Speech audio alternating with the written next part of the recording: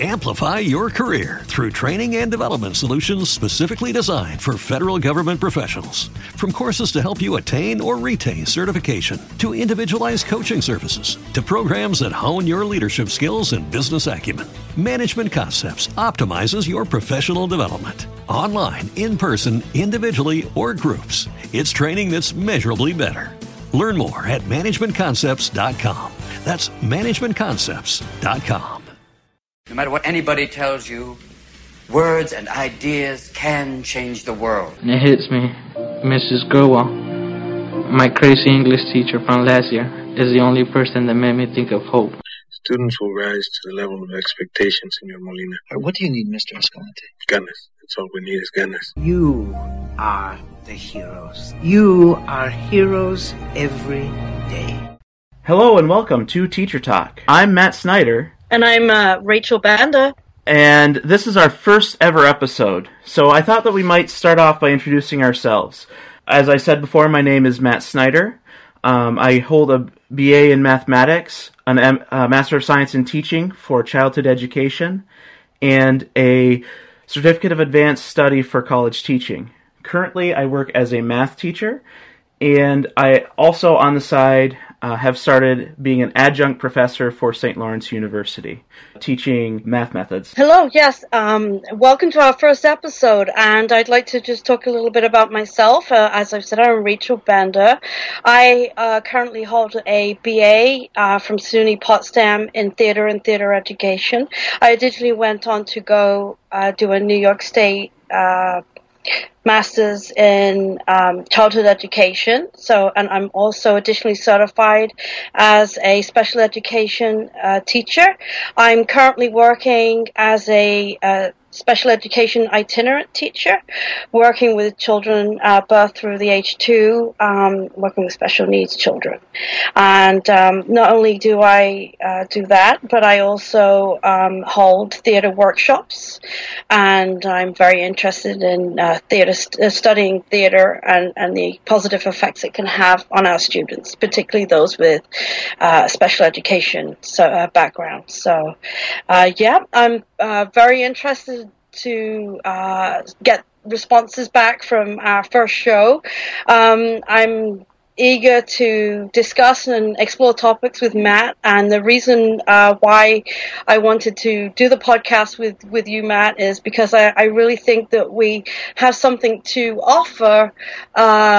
I'm hoping, especially in terms of strategies, advice, and just basically bring it to the table when it comes to education right now, and particularly in New York State, as you know, where we're going.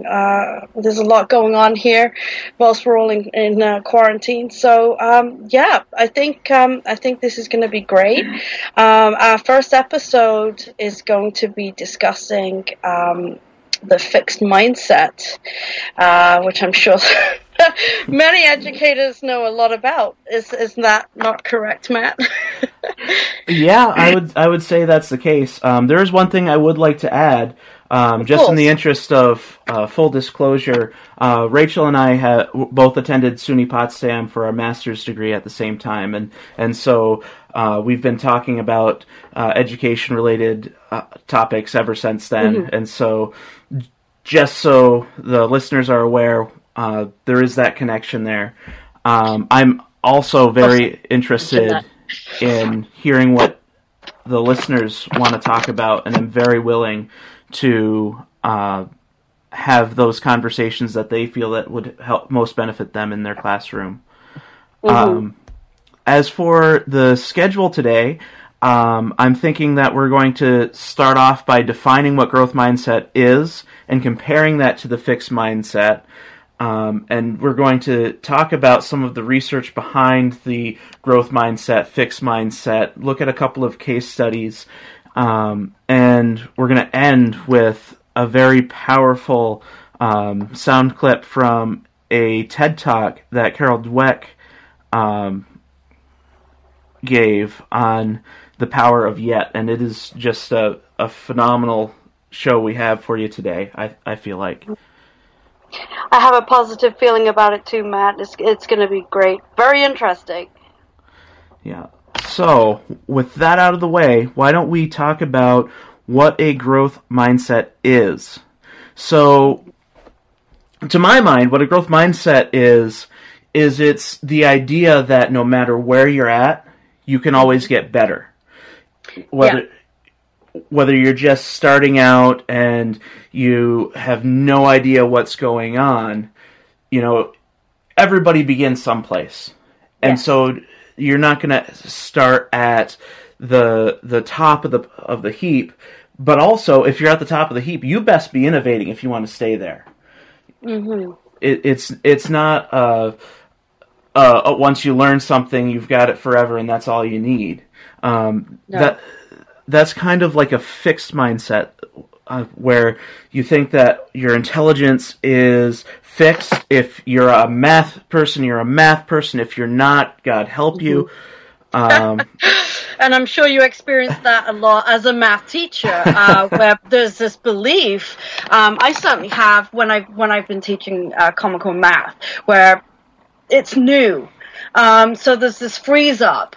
When I was teaching 6th grade math, there was this, it's the basics and it's the simple stuff, but because of the way that those mathematic formulas were presented, people froze up and said, I can't do this. And, they took one look at it and, I'm not a math person is typically what's said. I've never been good math. I'm not a math person. And in their mind, they've got that fixed mindset that they can't, they're not going to do any better than that. And you see a student physically shutting down. You can see it in their face. They're getting a little more frustrated. They're staring at the work and you can see it. So it's seeing that fixed mindset in action as an educator that I think is very interesting. It's there. It definitely exists, and I'm glad that we're discussing it. Would you mind if I took you back to our math methods course with Dr. Abramovich for a second? Sure, why not? So I remember, because we were in that class together, and I remember that you were struggling a little bit with it. Do you remember that? Yeah, I do. Yes, that's correct. And this was our graduate level math class, topics in mathematics at SUNY Potsdam, as part of our MST in childhood education, which was our teacher preparation course. Right, and I didn't at that time know anything about growth mindset. It really was just barely starting to get out there. Right. And would you say that I was kind of approaching it with you with these growth mindset principles? Yeah, I would. Yeah, I have a learning disorder in mathematics, so I feel that I have to work extra hard to get those concepts. Order of operations do not come easily to me, so I struggle, and I do myself get very frustrated when it comes to showing your workings out. How did you get the answer? Write everything out. That part, that aspect of mathematics does actually frustrate me, just because as a student learning mathematics, yes, I do have that. I did have that fixed mindset. But you came along and you taught me that it's okay and to slow things down and do it in baby steps. So take the math and break it down so it doesn't seem so intimidating. And that's something that I do with my students when I'm teaching them mathematics, particularly with those special education students, but also, with the general ed students as well, to teach them that, that they can put in the effort and eventually, lead to a path of mastery. It's not impossible. You'll never, there isn't a limitation. This isn't it. You're not just going to stop at this level and never get any better at math. It can be done. You can gain those mathematical skills, but it does take a lot of practice, a lot of patience, and I definitely put in a lot of hours of work, with a private, with a tutor, with you, with everybody, and it's learning to sort of go out the comfort zone as well and ask for that help. I mean, how many of our students are comfortable to ask for the help, particularly in front of their peers? They don't want to be, be seen as weak and not being able to grasp the concepts. Right, and that's really where a lot of the growth mindset research is taking place. They're wanting to create an atmosphere where making a mistake is not only the norm, but it's expected that everybody in that room at one point or another will have an error in thinking. And what I find really cool about it is it removes the onus from the teacher and places it back on the student so that they're responsible for their learning and they're responsible for their understanding. And the teacher is there to help them realize that everybody makes mistakes, everybody is capable of learning. And on that point, would you say that you went from a more fixed mindset where you found math extremely difficult and you were probably at about your peak to, I can actually learn this stuff well enough to teach it to somebody else? You know? Yeah, no, I definitely did. Yeah, I went from knowing that I had a learning disorder and knowing that initially, I felt like I just couldn't do algebra. Algebra was my demon. I just couldn't grasp it, and I was afraid of it too, because it just seemed like every principle, every formula, every concept, I just wasn't grasping it, and I did. I just had to step away from it and then come back. Stepping away, taking a quick mental break, for me was the best thing I could do as a mathematics student. To go back and go back with a more positive growth mindset attitude. And once I started to see that I was doing it, when you were saying, "Look, you're doing it. You're actually capable of this," it was a shock to myself. It was like, oh my gosh, here I am at the graduate level doing mathematics. And I never thought that would ever happen. Mathematics really hindered me at the secondary education level. I was always put in the lowest class, and I needed more help, but wasn't given additional help. I was put in the class with the kids that had the poor grades, so those were the ones that were behaving the most at the time. So there was a lot of behavioral things going on in that class, and it just wasn't a very good learning environment. So I think at the time that didn't help ultimately when it came to my own growth mindset. I developed a fixed mindset. Like, I'm stuck here. I'm never going to get any better. I deliberately, in a way, avoided careers at the time that required any sort of mathematics, because I just didn't think I could be good at math. But I was a 4.0 student in every other aspect. And that was incredibly frustrating, to be good at everything else and to be a 4.0, but not get that math, not understand it. And it was only at the college level did I go and get tested. Someone said, you might have dyscalculia. So when I looked, I did actually have a learning disorder in it. And you'd think that might put me off, but it didn't. I decided that I needed to face my fears and face those mathematical challenges that I had and get over that hurdle so I could be a teacher. And it was more about my desire to be a teacher, and I've always wanted to be a teacher. I've been very passionate about teaching others, and I thought, because I've had those difficulties in mathematics, I can perhaps be of use, of value to students that are really, really, really struggling. And it's been very rewarding for me to see students that, have been grappling with the Common Core and once they do get something, that aha moment is to me the transformation from the fixed mindset to the growth mindset. They've suddenly gone from, I can't get this, I'm not going to get this, this is all I'm ever going to learn, to, oh my God, I understood this, I know what this is, and I can move forward. And it's the moving forward part and seeing the student moving forward that I find very rewarding about education. Well, and I would also say that the Common Core, which you brought up a couple of different times, is actually the better curriculum, but our teachers are not trained for it. They're not trained mathematicians. They don't understand why we want to have as many visual representations, why we want to have so many ways of attacking the problem.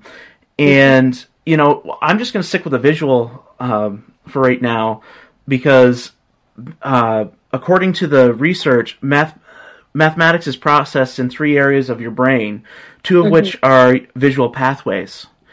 And what we do is we restrict students too early on the methods of solving a problem so we start off great in the formative years, and they're working on, with all kinds of manipulatives, and they tend to get it very easily, very quickly.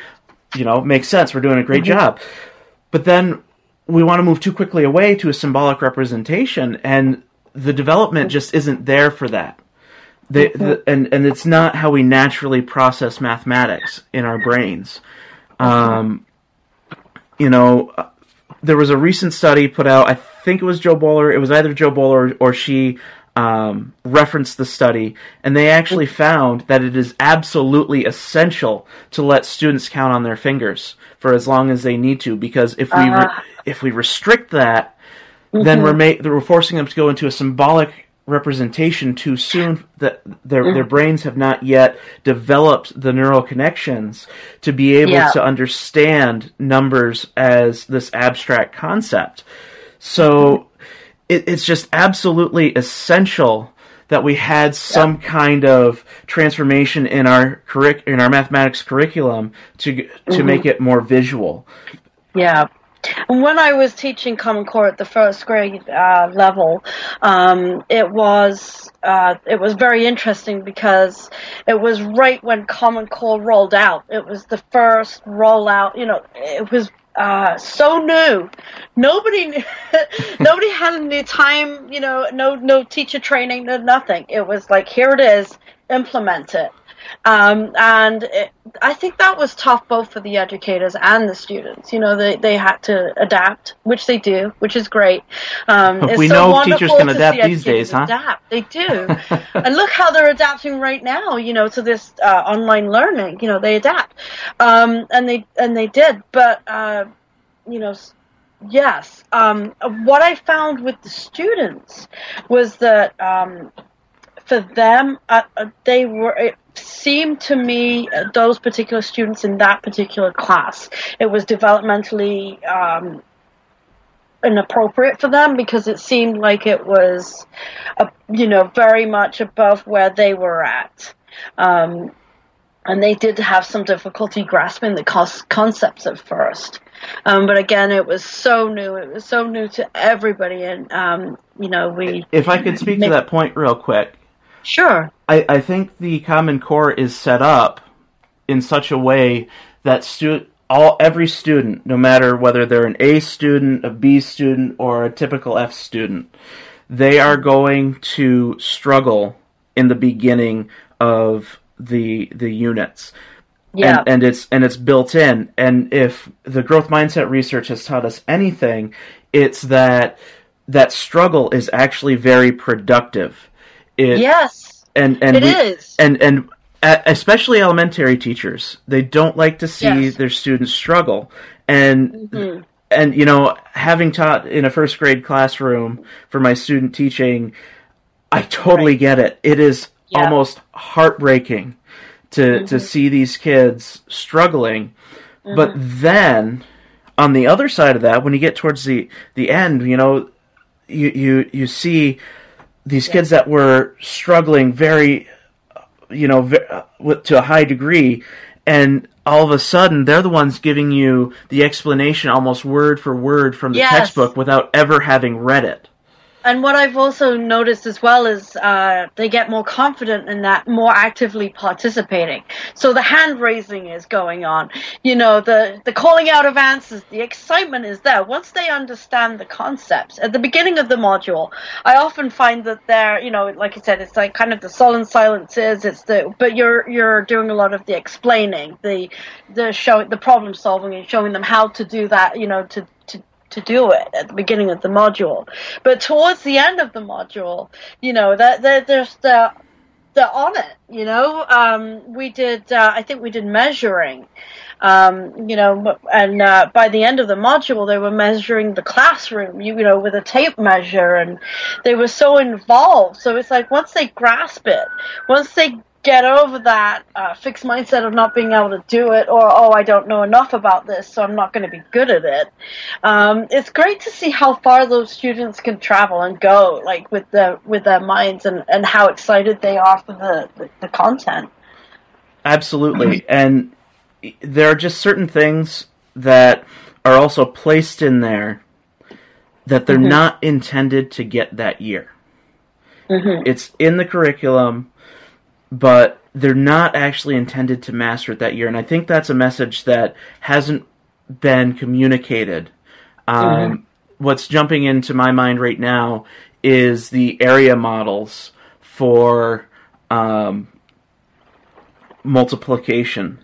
And the reason that they include that is actually to teach a high school concept. But we're trying to introduce it several times, and it's that spiraling that we all talk about. But the Common Core is so subtle about it. And that's kind of one of the things I like about it.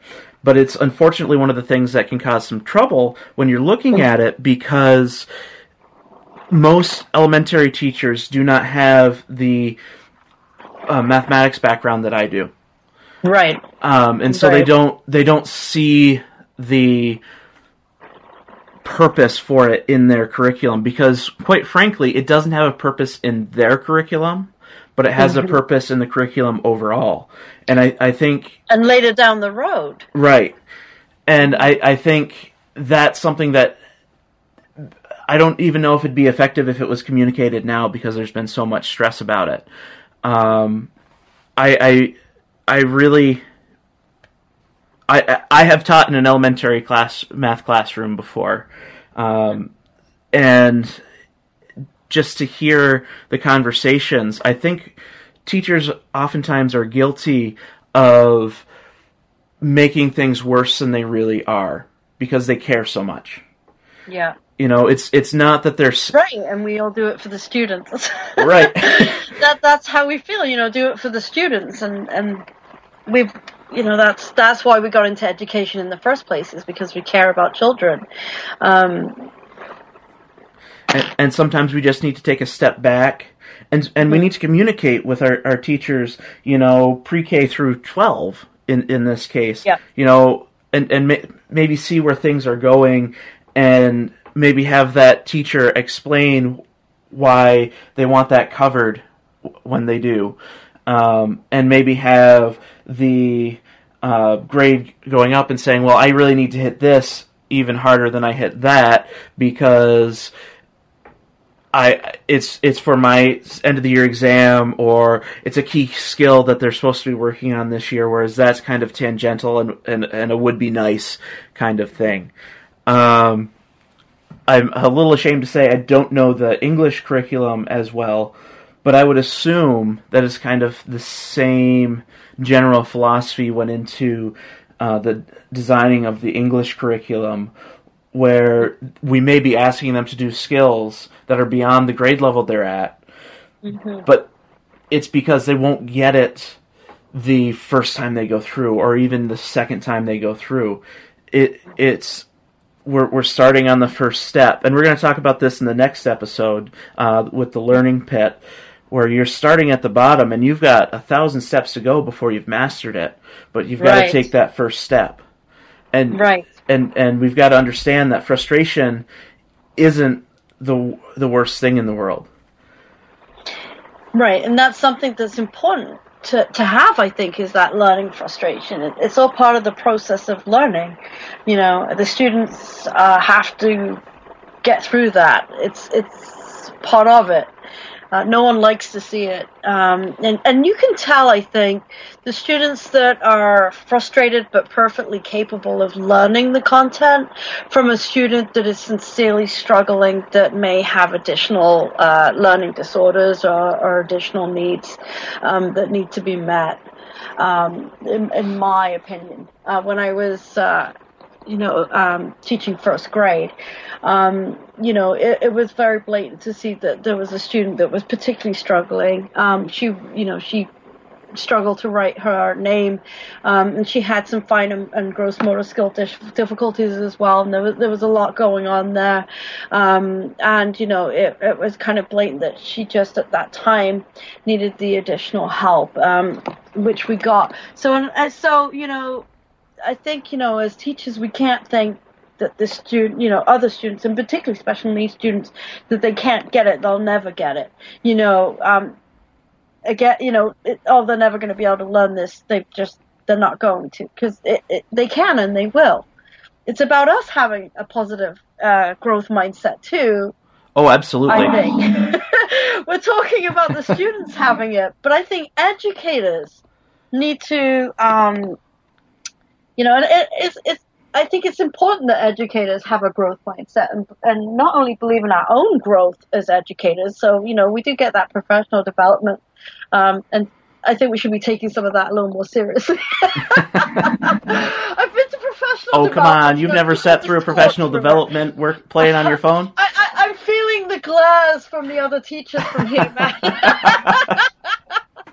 But I think some of that also stems from we need quality professional development. That's true, we do. Don't come at me with the same information I've had 1,000 times. Right, and no teacher likes being told, likes their time being wasted. It's got to be, I think, supplemental, professional development. Add to what we already know. Allow us to grow as educators. Let's not play the Tedtalk podcast for the entire staff while they're working in their rooms. There you go. See, shameless plug. That's true. If we can for a minute, I'd kind of like to talk about some of the research that's been going on, because there's some really interesting case studies. I'm actually going to start at the bottom of my list, and we'll talk a little bit about the neuroscience. And already I can hear the educators kind of cringe and, oh man, we've just gotten in really deep into the science. It's actually not that complicated of science. No. We're talking about how the brain grows. And one of the most effective things you can do is describe it just how it happens. It grows like a muscle. Mm-hmm. You've got these neurons that are sending signals to other neurons that are sending signals to other body parts that are learning things. So the more a pathway is used, the larger the pathway gets, and the easier it is for that signal to go through. It's an actual electric signal that goes through all of these little pathways in your brain and out through your body. Isn't that amazing? It's just amazing how the human body works. It's so awesome. Oh, it absolutely is. So the more you use these pathways, the longer you're going to remember, because the longer it takes for the pathway to dissolve when it's not used, mm-hmm. and the easier it is to recall that information. Something like putting on a shirt is going to be remembered for far longer than how to do a differential equation. Mm-hmm. Because you don't spend as much time doing a differential equation over your lifetime as you do putting on a shirt. So these base skills are going to be far easier. And we can talk about compaction and how how mathematics develops and how even English develops when you're talking about writing a sentence versus writing a paragraph versus writing a paper versus writing a novella versus... Well, that brings to mind as well with theater and theater education. The students ask, how can I memorize my lines? And we say, repeat them, listen to them, repeat them, go over them again and again and again, go over them in your mind, like look into the mirror, say your lines, like it's all about repetition, which reminds me about what you were saying about the shirt, and you put on your shirt off, the more we're exposed to something, the more we do it, the easier it is to learn, so, yeah. And that kind of brings us to... our case study of the London cab drivers. Have you ever been in a London cab? I have, yes. Many times, in case people couldn't tell. I'm British. Do you know anything about their certification? What they have to go through? No, what do they have to go through? I know they have to have a license, don't they? They do have to have a license. A driver's license is a must. They also have to have a license to be a cab driver in London. And so they end up having to take this huge, grueling exam called the Knowledge. Okay. And to do this, they study 2 to 4 years. Now, oh my goodness.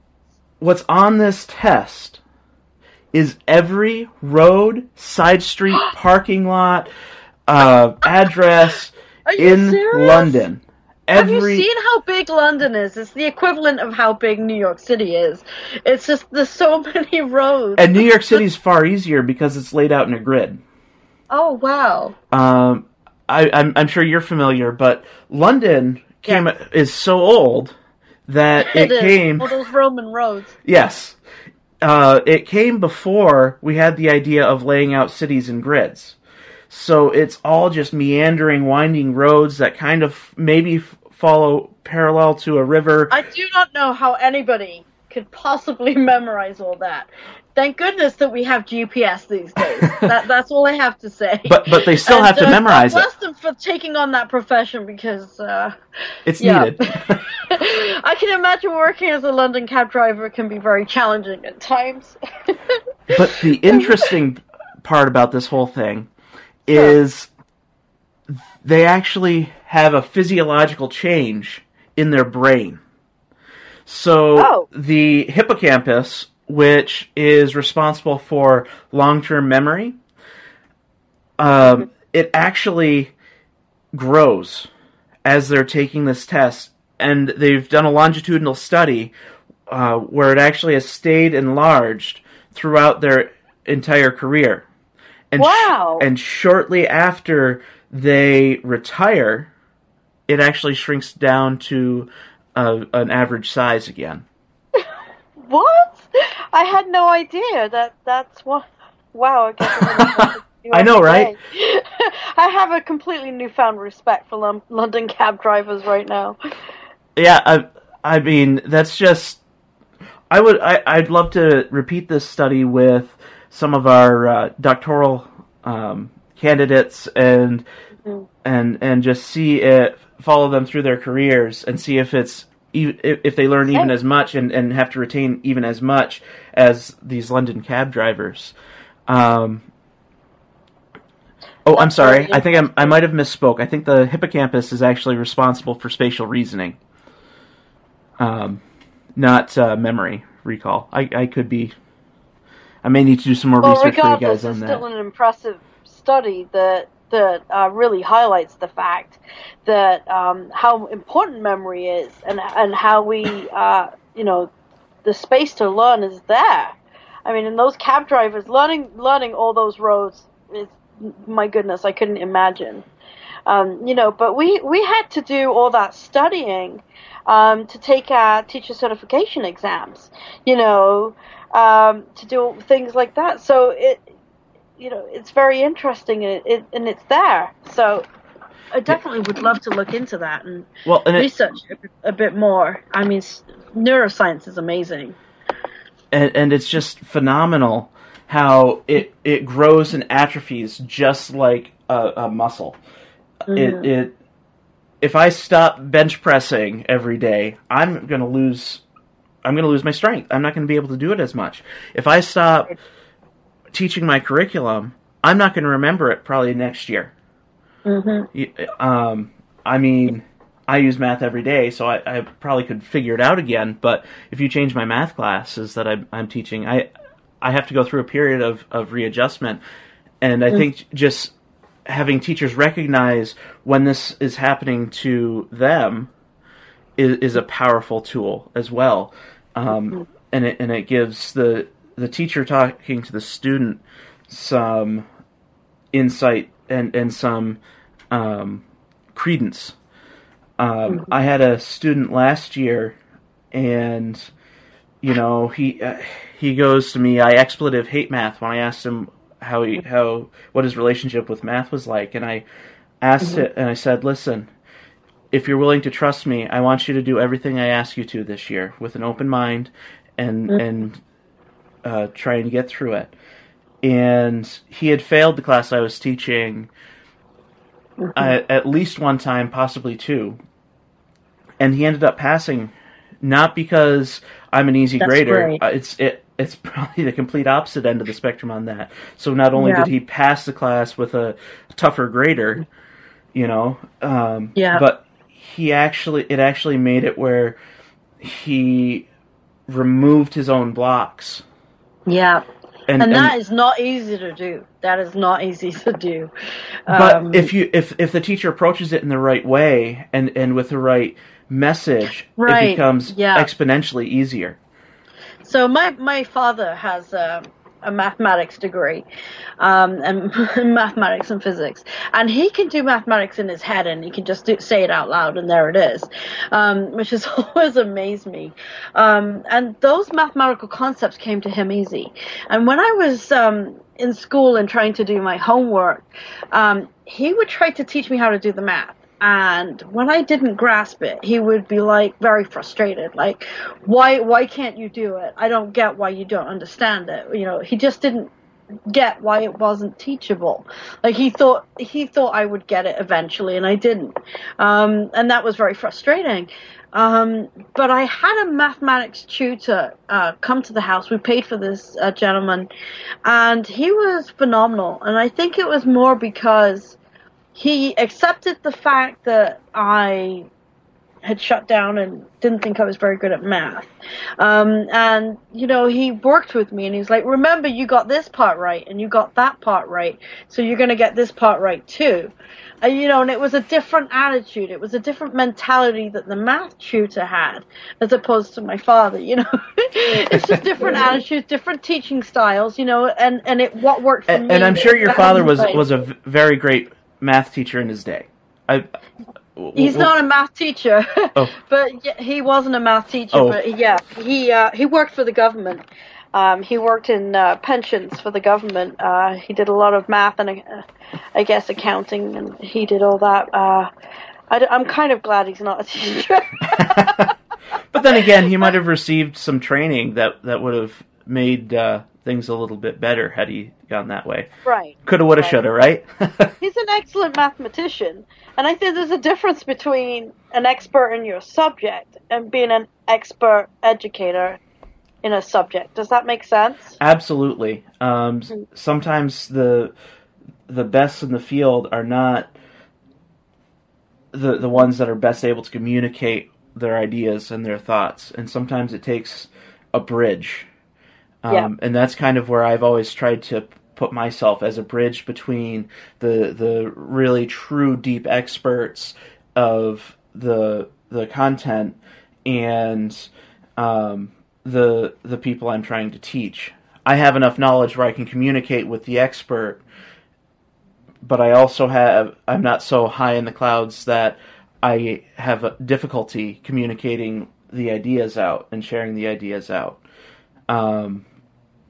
Whereas sometimes, and it's not always the case, I mean, truly special individuals can be way up at the top and communicate their ideas down to the bottom. In education, I would have to say currently the best example of that would be Joe Bowler, but I may be a little biased on that. Right. So, but even with my love affair of Joe Bowler's research, I'll be careful how I phrase that,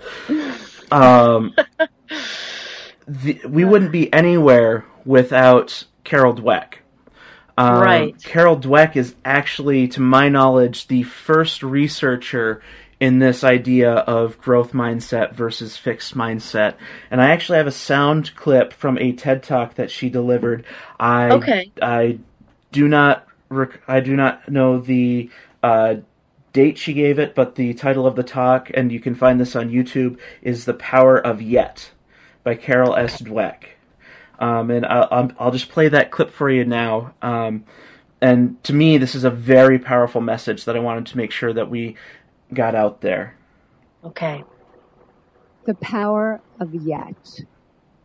I heard about a high school in Chicago where students had to pass a certain number of courses to graduate, and if they didn't pass a course, they got the grade not yet. And I thought that was fantastic, because if you get a failing grade, you think, I'm nothing, I'm nowhere. But if you get the grade not yet, you understand that you're on a learning curve. It gives you a path into the future. Not yet also gave me insight into a critical event early in my career, a real turning point. I wanted to see how children coped with challenge and difficulty. So I gave 10-year-olds problems that were slightly too hard for them. Some of them reacted in a shockingly positive way. They said things like, I love a challenge. Or, I was hoping this would be informative. They understood that their abilities could be developed. They had what I call a growth mindset. But other students felt it was tragic, catastrophic. From their more fixed mindset perspective, their intelligence had been up for judgment, and they failed. Instead of luxuriating in the power of yet, they were gripped in the tyranny of now.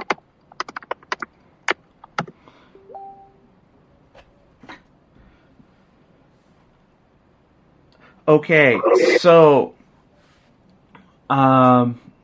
gripped in the tyranny of now instead of luxuriating in the power of yet. I think that is a very powerful message. And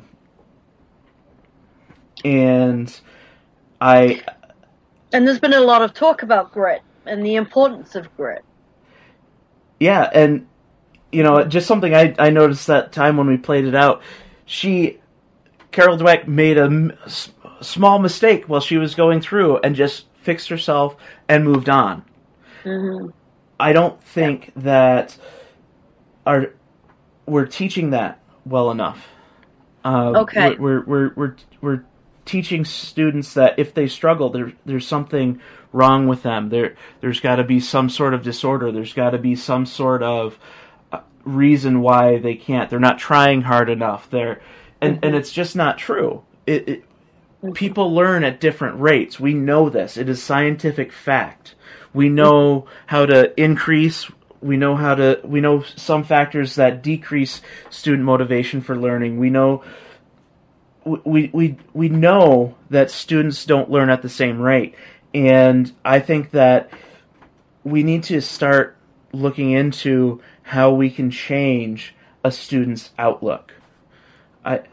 How can we get them to luxuriate in the power of yet instead of being in this place where they just shut down because they feel like learning is not struggle.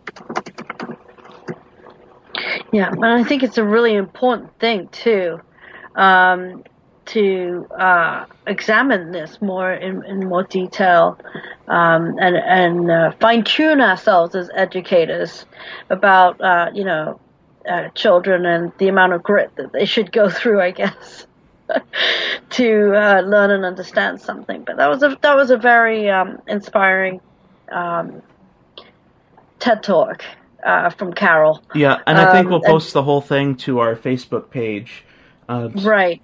Because it's definitely, that's just like the first 2 minutes of the whole And she's talk. an American psychologist, isn't she? Yep, she is at Stanford University, I believe. Yes, that's correct. She was actually Joe Bowler's thesis advisor, if I remember correctly. So, I didn't know that. Yep, she's kind of the one that started Joe Bowler on her. If I'm remembering what I read correctly, this is the case. They certainly work together at Stanford University currently. Oh, okay. Yeah. So she knows a lot about what's important, I think, in terms of how our minds work. And I think how our minds and how we perceive things are just so important and can drastically affect our learning and our learning progress. If you think with that fixed mindset, I'm not good at it, I'm never going to get it. It does. Right. And then look at how quickly you yourself progressed after you started looking at it from a different angle. That's true. I mean, that's true. But the learning disorder never went away. No, and it won't. It didn't. Unfortunately, that's something I'll always have to grapple with and always have to deal with. The dyscalculia, I'd never even heard of it, of that for the longest time. I just thought, again, that fixed mindset. I just thought, I'm terrible at math. I'm not good at math. It's just something I can't do. And no one had offered me an explanation in England about why I was bad at math.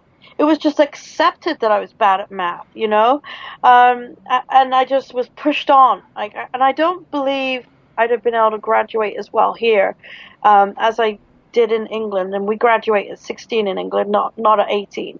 And I think, I just accepted that I was bad at math. But when I went to college, I really wanted to improve my mathematics. And I was still really, really struggling. So it does take a lot of hard work, and it can be incredibly frustrating for someone who thinks they can't do it, or have a repeated history of failing.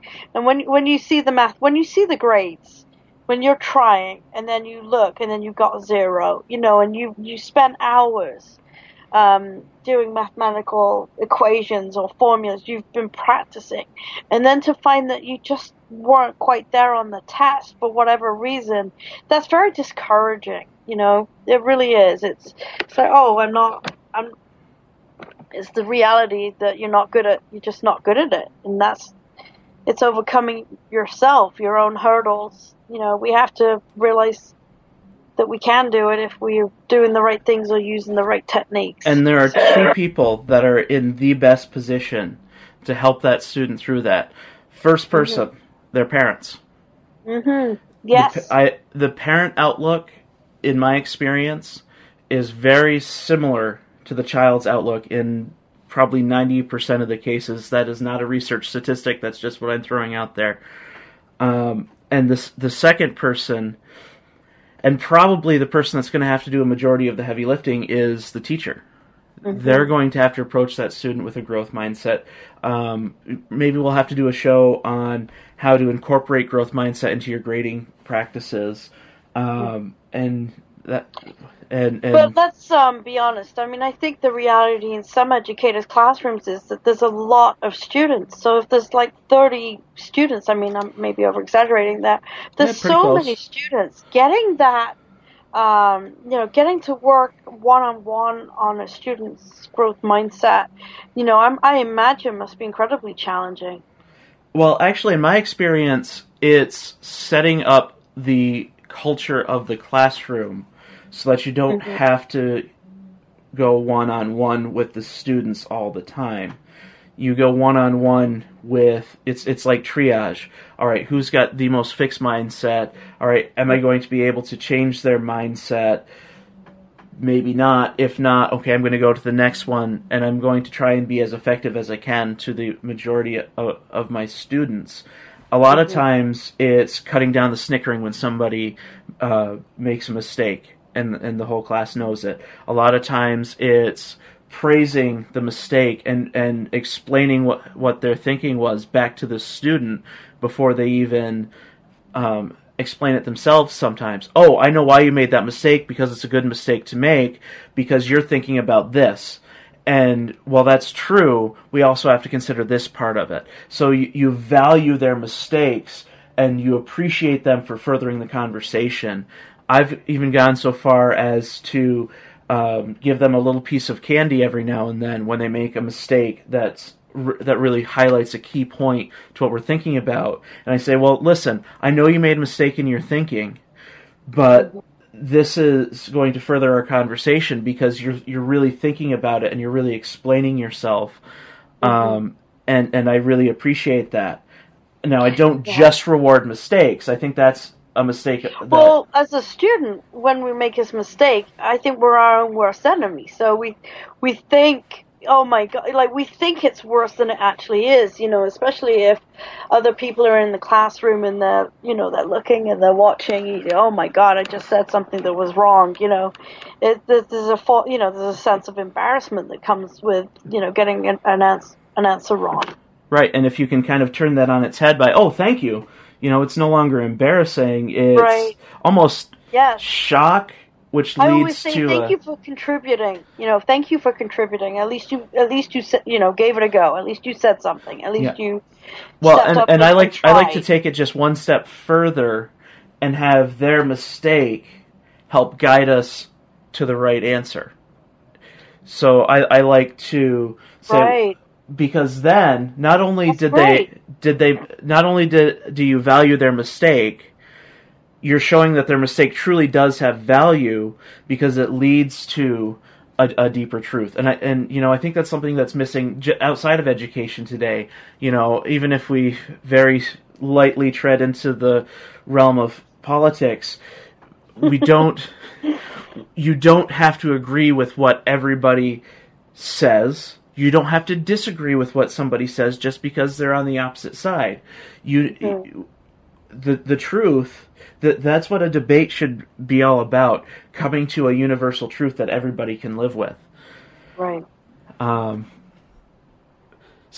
So I think we're just about out of time here. Yeah, and you're right, this did fly by. I told you it would. So I'd like to invite our listeners to join our Facebook page. It is www.facebook.com/TeacherTalkNewYork, all one word. And there you'll find an interesting array of memes, some helpful teaching videos. We'll get that Carol Dweck TED Talk up there as soon as we can.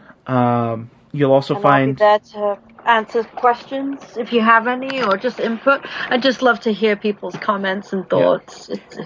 If there's something that you'd like us to bounce around, we're more than happy to make some time in our episodes for you guys. This is really about coming together as a community of teachers, sharing some of the current research, sharing some things that work, sharing some things that didn't work, and dissecting it and really getting into the meat of it. Mm-hmm. Collaboration is key. Yeah. We all need to stick together. We're in this together. Our next scheduled podcast will be in about a month. I do not have the date written down. I'll have to remember to do that for the next one. Here's hoping you'll join us again. Ray, did you have anything? Thank you for listening. Yep, thank you for listening, guys. It is Ryan here, and I have a question for you. What do you do when you win? Like, are you a fist pumper, a woohooer, a hand clapper, a high fiver? I kind of like the high five, but if you want to hone in on those winning moves, check out Chumba Casino. At ChumbaCasino.com, choose from hundreds of social casino-style games for your chance to redeem serious cash prizes. There are new game releases weekly, plus free daily bonuses, so don't wait. Start having the most fun ever at ChumbaCasino.com. No purchase necessary. VGW. Void where prohibited by law. See terms and conditions. 18+. With Lucky Land Slots, you can get lucky just about anywhere. Dearly beloved, we are gathered here today to... Has anyone seen the bride and groom? Sorry, we're here. We were getting lucky in the limo and we lost track of time. No, Lucky Land Casino, with cash prizes that add up quicker than a guest registry. In that case, I pronounce you lucky. Play for free at LuckyLandSlots.com. Daily bonuses are waiting. No purchase necessary. Void where prohibited by law. 18+. Terms and conditions apply. See website for details.